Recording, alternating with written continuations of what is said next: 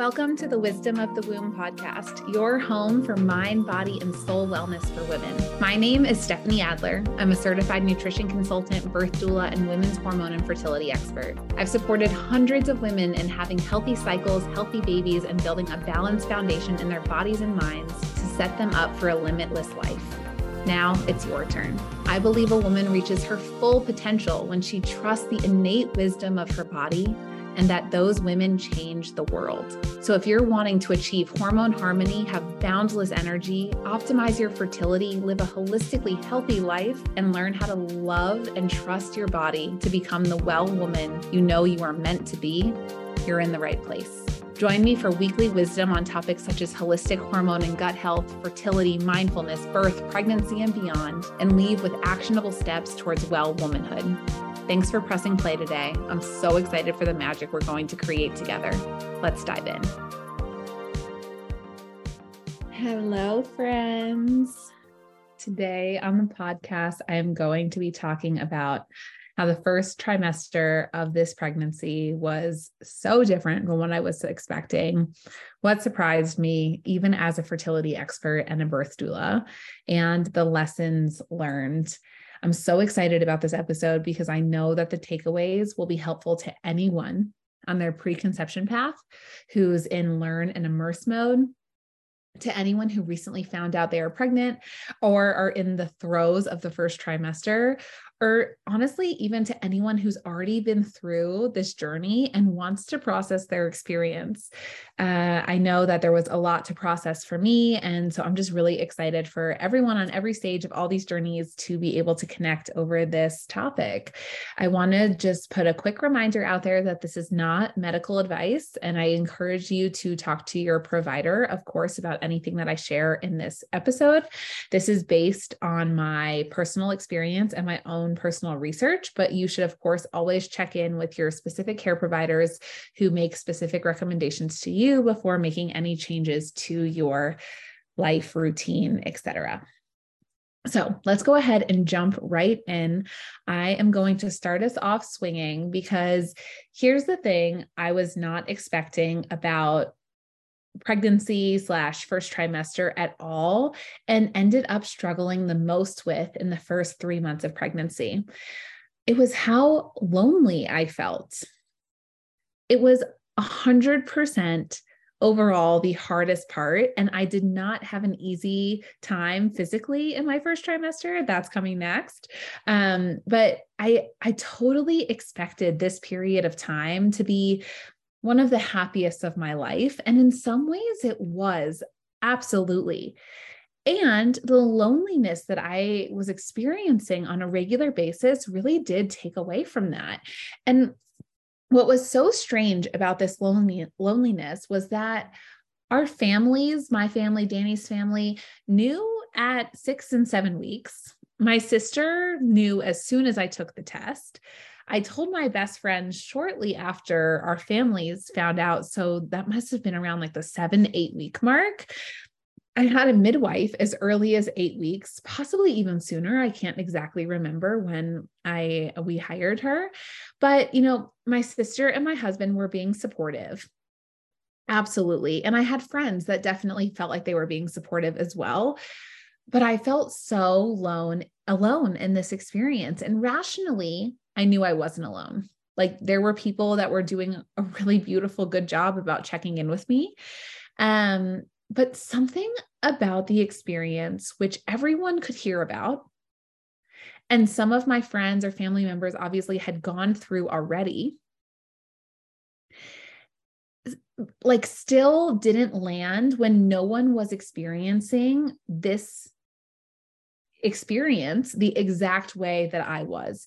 And it was really, really the hardest part for me. And I'm so curious for my mamas out there, if this was your experience during your first trimester, please send me a message and let me know. I remember around week 9, I believe, Danny and I took a trip to New York, which was possibly one of the most challenging experiences of my life. Okay, that might be an exaggeration, but actually it was so hard and for so many reasons, and more on this in the next part when I'm talking about just the physically challenging aspects of my first trimester. But at one point, I remember laying in bed at the hotel, just sobbing because I was so sick and I was having such a hard time. And I called my sister.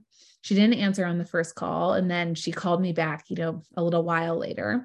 And when she called me back and asked me, I'm crying, I'm explaining what's going on. And she asked me how she could help. I vividly remember saying, I just need someone to listen to me cry. And that is my main lesson in this. I can't be certain if having other friends who you're pregnant with at the same time helps this, since I didn't have any very close friends I was sharing the experience with. But my hunch is that it doesn't help that much. I tried going to prenatal yoga, talking with people who were pregnant, even like some of the online forums that there are out there, but it really didn't help. And I think that's because no one can really know exactly how it feels in your changing body day by day by day. The fears that come up, the physical sensations, the shifting that is happening that is so unique to you. And it might feel super lonely to be going through that, no matter if your sister or your best friend or whoever is going through it at the same time. And as wild as it is that every person born on this earth means that someone was pregnant, so it's obviously not a unique experience, but your pregnancy is unique to you at this time. And sometimes you're just going to need someone to witness you, to make it feel slightly more okay. And being a witness is something that is really different, or being witnessed is something that is very different than just like being there for each other. And this is something that many of us are really uncomfortable with, being witnessed, seen, and held without providing anything in return. I know that this can be really challenging for me, even though I provide this for so many others and know the benefit of it. And I wish I had communicated to those close to me earlier on in pregnancy that this was how I was feeling. And that them checking in on me and asking how I was feeling wasn't what I actually needed at that time, right? Because me responding, being like, I'm not doing great, honestly, but how are you?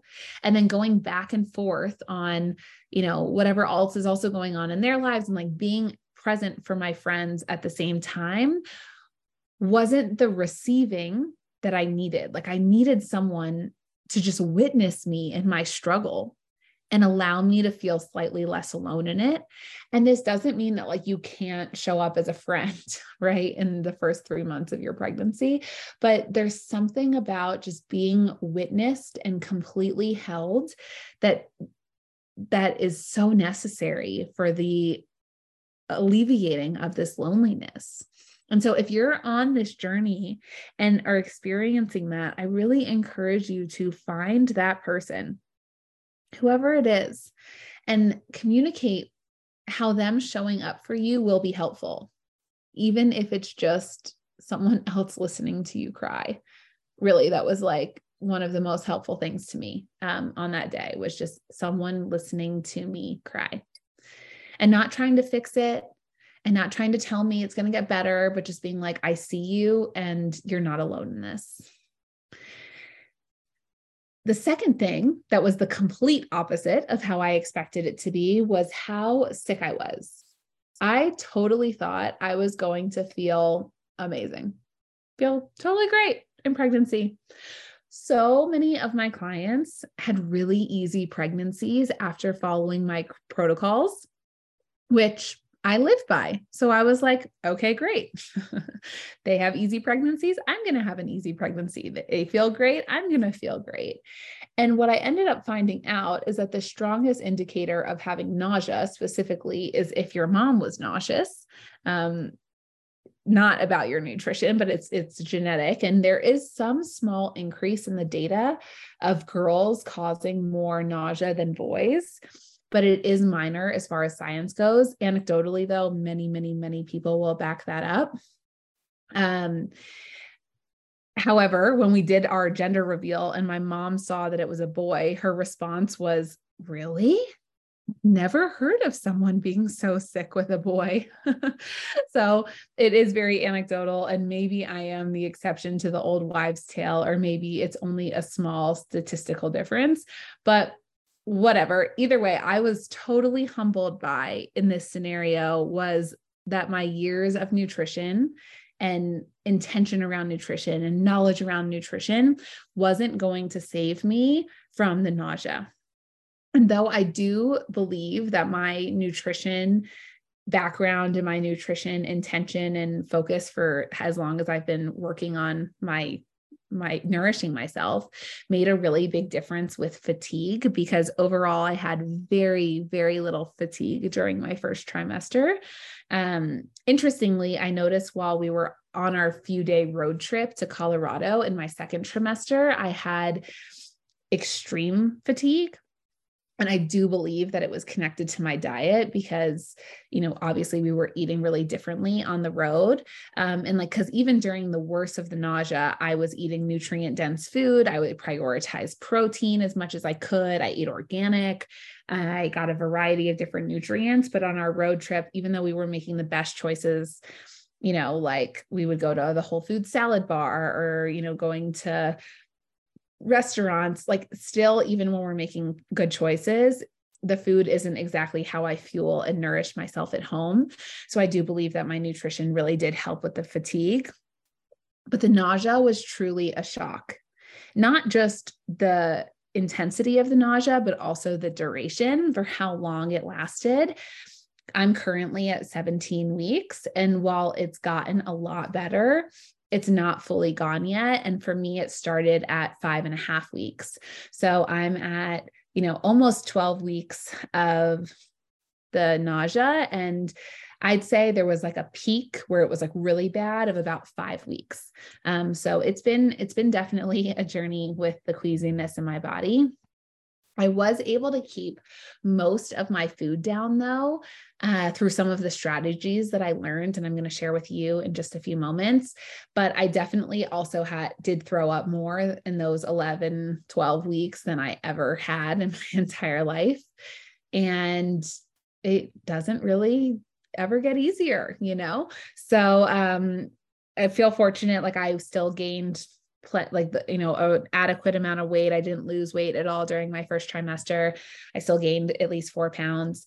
So I do think that these strategies were really effective, but also just naming they weren't completely foolproof. Like I had such intense nausea that I did still throw up some. So I'm hoping that by sharing some of these tricks that I learned, it will help any of my nauseous mamas out there, nauseous mamas to be, just have them in your back pocket. To a lot of people's surprise, eating is one of the things to keep nausea away in pregnancy. It's almost the opposite of normal nausea, which really, really shocked me. And so a lot of the recommendations around how to prevent nausea during pregnancy are connected to that. So the first one is eat before going to bed and keep a protein full snack on the bedside table for the middle of the night if needed. I needed this for at least 5 weeks throughout my pregnancy. Like I would wake up in the middle of the night with just these crazy hunger pains. And if I could eat something very quickly that had a little bit of protein in it that I would keep next to the bed, it would prevent me from like being up for a couple hours with some extreme nausea, like if I caught it right away. And similarly, eating before bed, really at this point, like having an extra snack before bed is really helping with the morning nausea. So it's really important to have that extra bedtime snack and then keep something on the bedside table in case you need it in the middle of the night. The second one is to have an easy to get down breakfast ready to go in the morning. I have to give a huge shout out to my husband for this one. He was so helpful with this.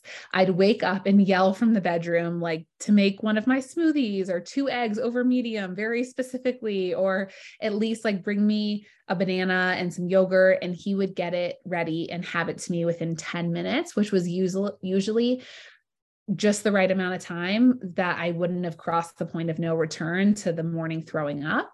So I would say that like having a good plan for something early in the morning, it could be like making egg cups in advance, like, like an egg bake that you can do in like little muffins, or like overnight oats or something that is like already done. Chia puddings in the fridge could have been a really good idea. I had a very helpful, doting husband who I could just count on to make me something because we both worked from home.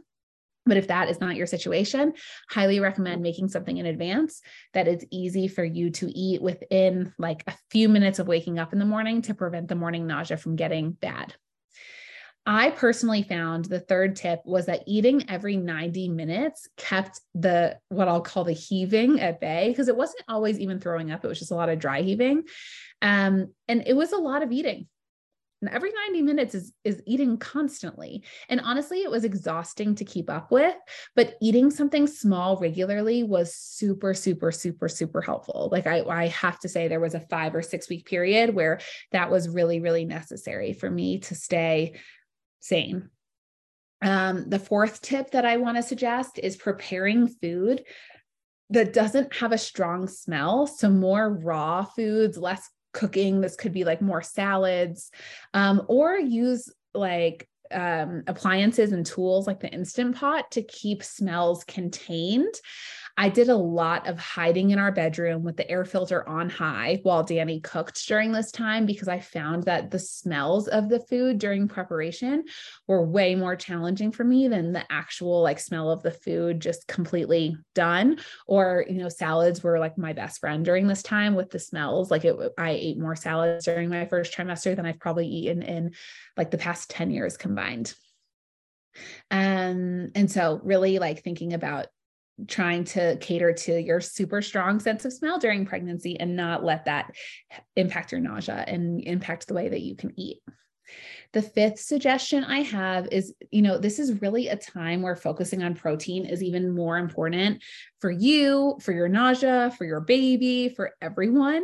I definitely did find certain meats were less desirable to me during this time. And as someone who really enjoys protein, I found that it was an unusual experience because I do really love meat, but I found that having proteins prepared in certain ways like helped me enjoy it more and like continue to be able to keep eating it more, especially because like certain tastes which felt stronger to me during pregnancy, which for me was chicken, and I eat a lot of meat that has liver in it, they were a lot stronger. And so covering up that flavor with, more sauces, more spices was really, really helpful for getting me to be able to continue to eat the protein. So I definitely would suggest like figuring out what cuisines, like I was doing a lot more curries and things because like the sauce and all of the spices were really helping mask some of the more intense flavors of the protein for me at this time. Also, it's really important to keep up your protein intake, especially if you are experiencing fatigue during first trimester. So really figure out a way to make sure you can get the protein in, and it will also really help with your nausea. And my sixth suggestion is to not travel to New York. I'm kind of kidding, but not really. Like the smells and the challenges of being in that city were just brutal. If you live in New York City, I have so much respect for how anyone navigates that city in any sort of state of being that is not feeling well. The smells are just inescapable. There's so much cigarette smokes, like halal carts blasting out all sorts of like savory smells, the subway steam coming up through the grates with that unmistakable subway must. Ugh, it's just like so challenging when you're already sensitive to smells and nauseous. But in all seriousness, if you're traveling anywhere in the first trimester, I recommend going somewhere where you can have a kitchen and overall have easier access to food. Even in our nicer hotel, we stayed in 2 hotels during our time in New York. The nicer hotel used a restaurant for their room service, and it was just not good. And having to navigate eating 6 times a day or more sometimes while staying in a hotel was really, really challenging. Also, when we flew in, we prepared the best we could. We had, homemade salads. We had so many snacks. but we ended up having crazy flight delays, being delayed on the tarmac. I ended up using one of the barf bags on the plane. Like it was just really challenging. So I would say we did do another trip to Asheville. And this time we stayed at an Airbnb and we drove and were able to bring more food. And it was just so much easier. So if you have control over your travel schedule or where you're staying and your accommodations when you're traveling in the first trimester, really prioritize a place that has a kitchen. And if you can choose to drive over fly, I find it might just be a lot easier to plan for food. So those are my tips for the nausea. I really hope they serve you. If you have other tips that really saved you during your first trimester or that you've heard from other friends or family members, please send them on to me on Instagram and I'll share them with the community because I really want us all to be able to get through this together. Okay. Something else that majorly surprised me was how much I missed the seasonal feeling of cycling in my body. I've gotten more used to it at this point, 17 weeks in, but it's so wild thinking I used to live like this on birth control for 10 years. Yikes. And like how many women don't even realize what they are turning off. For more on that, please listen to our hormonal birth control episode for the modern woman, which was episode number 1. But anyways, back to pregnancy. Pregnancy feels to me like an extended luteal phase in a lot of ways, and also is most similar to that phase in terms of what's happening hormonally, minus the surging estrogen. But because of that, I found myself feeling like I was waiting for my period a lot in the beginning. And of course, I didn't want my period to come. I was super excited and grateful to be pregnant. And I knew rationally that to stay pregnant, I did not want my period to come. But it was this internal feeling, like my internal clock kept being like, okay, it's time for our period. Where are you? And it's making me really think about how we prepare cycling bodies and women to carry all of the different seasons of life, because cycle syncing has become the most supportive aspect of my life as far as an internal clock.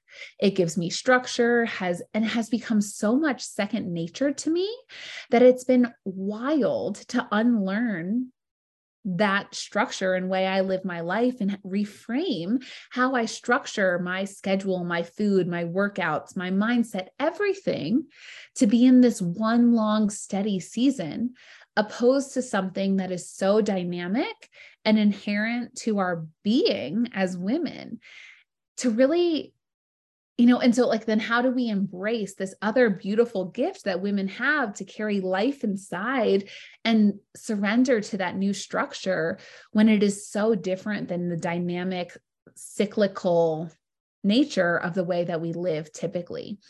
And so when I teach cycle syncing to clients, there's a very clear method, right? We start by incorporating 1 to 3 things in each cycle, and we build on top of that. And I talk about this all the time in my certification program, Cycle Informed Coaching. And that's starting with clients. Number 1, what's the most easy to access and where they will get, number 2, the greatest benefit. And of course, this is different for every client, which is why we customize it. And I'm still in process with this in terms of coming up with a system that will support going from a cycle syncing mind and body into a pregnant body in a way that feels easeful and allows the experience to build, to like bring a little bit of method to this madness, because it totally felt like getting thrown into a pit of surprise for me. And I definitely feel like there's something here, not fully formed out yet, but I feel like the lesson I'm taking away is that there needs to be more support for women in this period. And when I say this period, I mean this first trimester of like this time when you're like, oh my God, wait, my internal clock is changing. Because for so many women, this is, like the secret time, like they're not telling the world yet. And we, having methods and systems really help us ease into big life transitions. And I feel like there needs to be more of a conversation around this. And so it's something that I was really surprised by, and I'm really excited to continue to explore. And so similarly, if you have had this experience already, please reach out to me. Let's have some conversations. I want to see what this experience was like for you. And also maybe on the other side, I mean, I haven't experienced this yet, but like going from a postpartum a pregnant to a postpartum body back into a cycling, dynamic, seasonal body. Like, I feel like these transitions need more attention. So lastly, and this wasn't really a surprise to me, but it was definitely a lesson learned, was that the first trimester and pregnancy in general, but the first trimester is an immensely spiritual time if you allow it to be. And most people aren't connecting with it in that way. And our society is not actively promoting the spiritual component. And at times it almost seems like it's discouraging it. I was so shocked when I started going to prenatal yoga classes and there was no mention of connecting with the baby. It was so weird to me. Like, there was no spiritual component to the aspect of being pregnant at all. And yoga, for example, is like a very spiritual practice in and of itself. We set intentions. It's about, how we take this practice off the mat. And we're here in prenatal yoga and, we go around the room and we say, do we know if we're having a boy or a girl and what week we're in and our names? And there was no mention at any point during the yoga class of connecting with the miracle that's happening inside of you, of like being in amazement and awe of the soul developing inside of you, or anything. Just not even like take a moment to connect with your baby or to visualize, golden braided roots coming from your womb space into your heart, like nothing. And I will say that the spiritual aspect of pregnancy, especially in the first trimester, for me required a lot of intention and took some work, specifically when I was sick, because I could find myself for going a day or two where I wasn't really feeling as connected. And when I started noticing that was happening, I became really intentional about bringing baby into that process. And so even in a society where it's not encouraged, even when your body is not feeling well, I really encourage you to talk to your baby, to start, something I was doing was sharing with the baby how I was feeling in my body, and also sharing like that I would happily do it 100 times over because I loved them. Right. Although I did have a moment while we were packing up our house in Atlanta and I had been dry heaving, which is so much more painful than throwing up, by the way, all morning, where my language reverted back to my nanny days when I had been like, frustrated or tested too many times. And I caught myself saying like, okay, that is enough to the baby. Like normally I'd be like, it's okay. Like, this is what I'm feeling. And I'm like, like, it's all right if you need, like, if this is what you need to be healthy. And like, I was just like, totally just like in that mode. And I did have this one day where I was like, enough is enough. But it was a brief moment of relapse. But point being, it will be hard to connect in some of these moments when you're physically not feeling well, when society isn't bringing you in. I did one OBGYN appointment when I was still living in Atlanta just to establish care with an OBGYN because I didn't have one because I personally find them useless. But, if something had happened, not having an OBGYN, if I needed to get access to an ultrasound or something, it was going to be challenging because for new patients, it's always much harder. So I did have one appointment just to establish care with someone until I got to Colorado, where I had a midwife that I was going to be working with more long-term. And similarly, there was just no opportunity to connect in a spiritual way whatsoever. And so, it's going against you from a societal perspective. Your body might not be feeling it, but when you take a moment and like clear the noise and go inward, wow, what a beautiful spiritual experience. And then it was, one of the highlights of the first trimester for me was having these moments of deep connectedness to my baby. And this experience, overall just really takes me back to a fertility client of mine. And for a little bit of context and background, this mama is now many months into her pregnancy with her second baby. But at the time that we first connected, she had been struggling to get pregnant for years.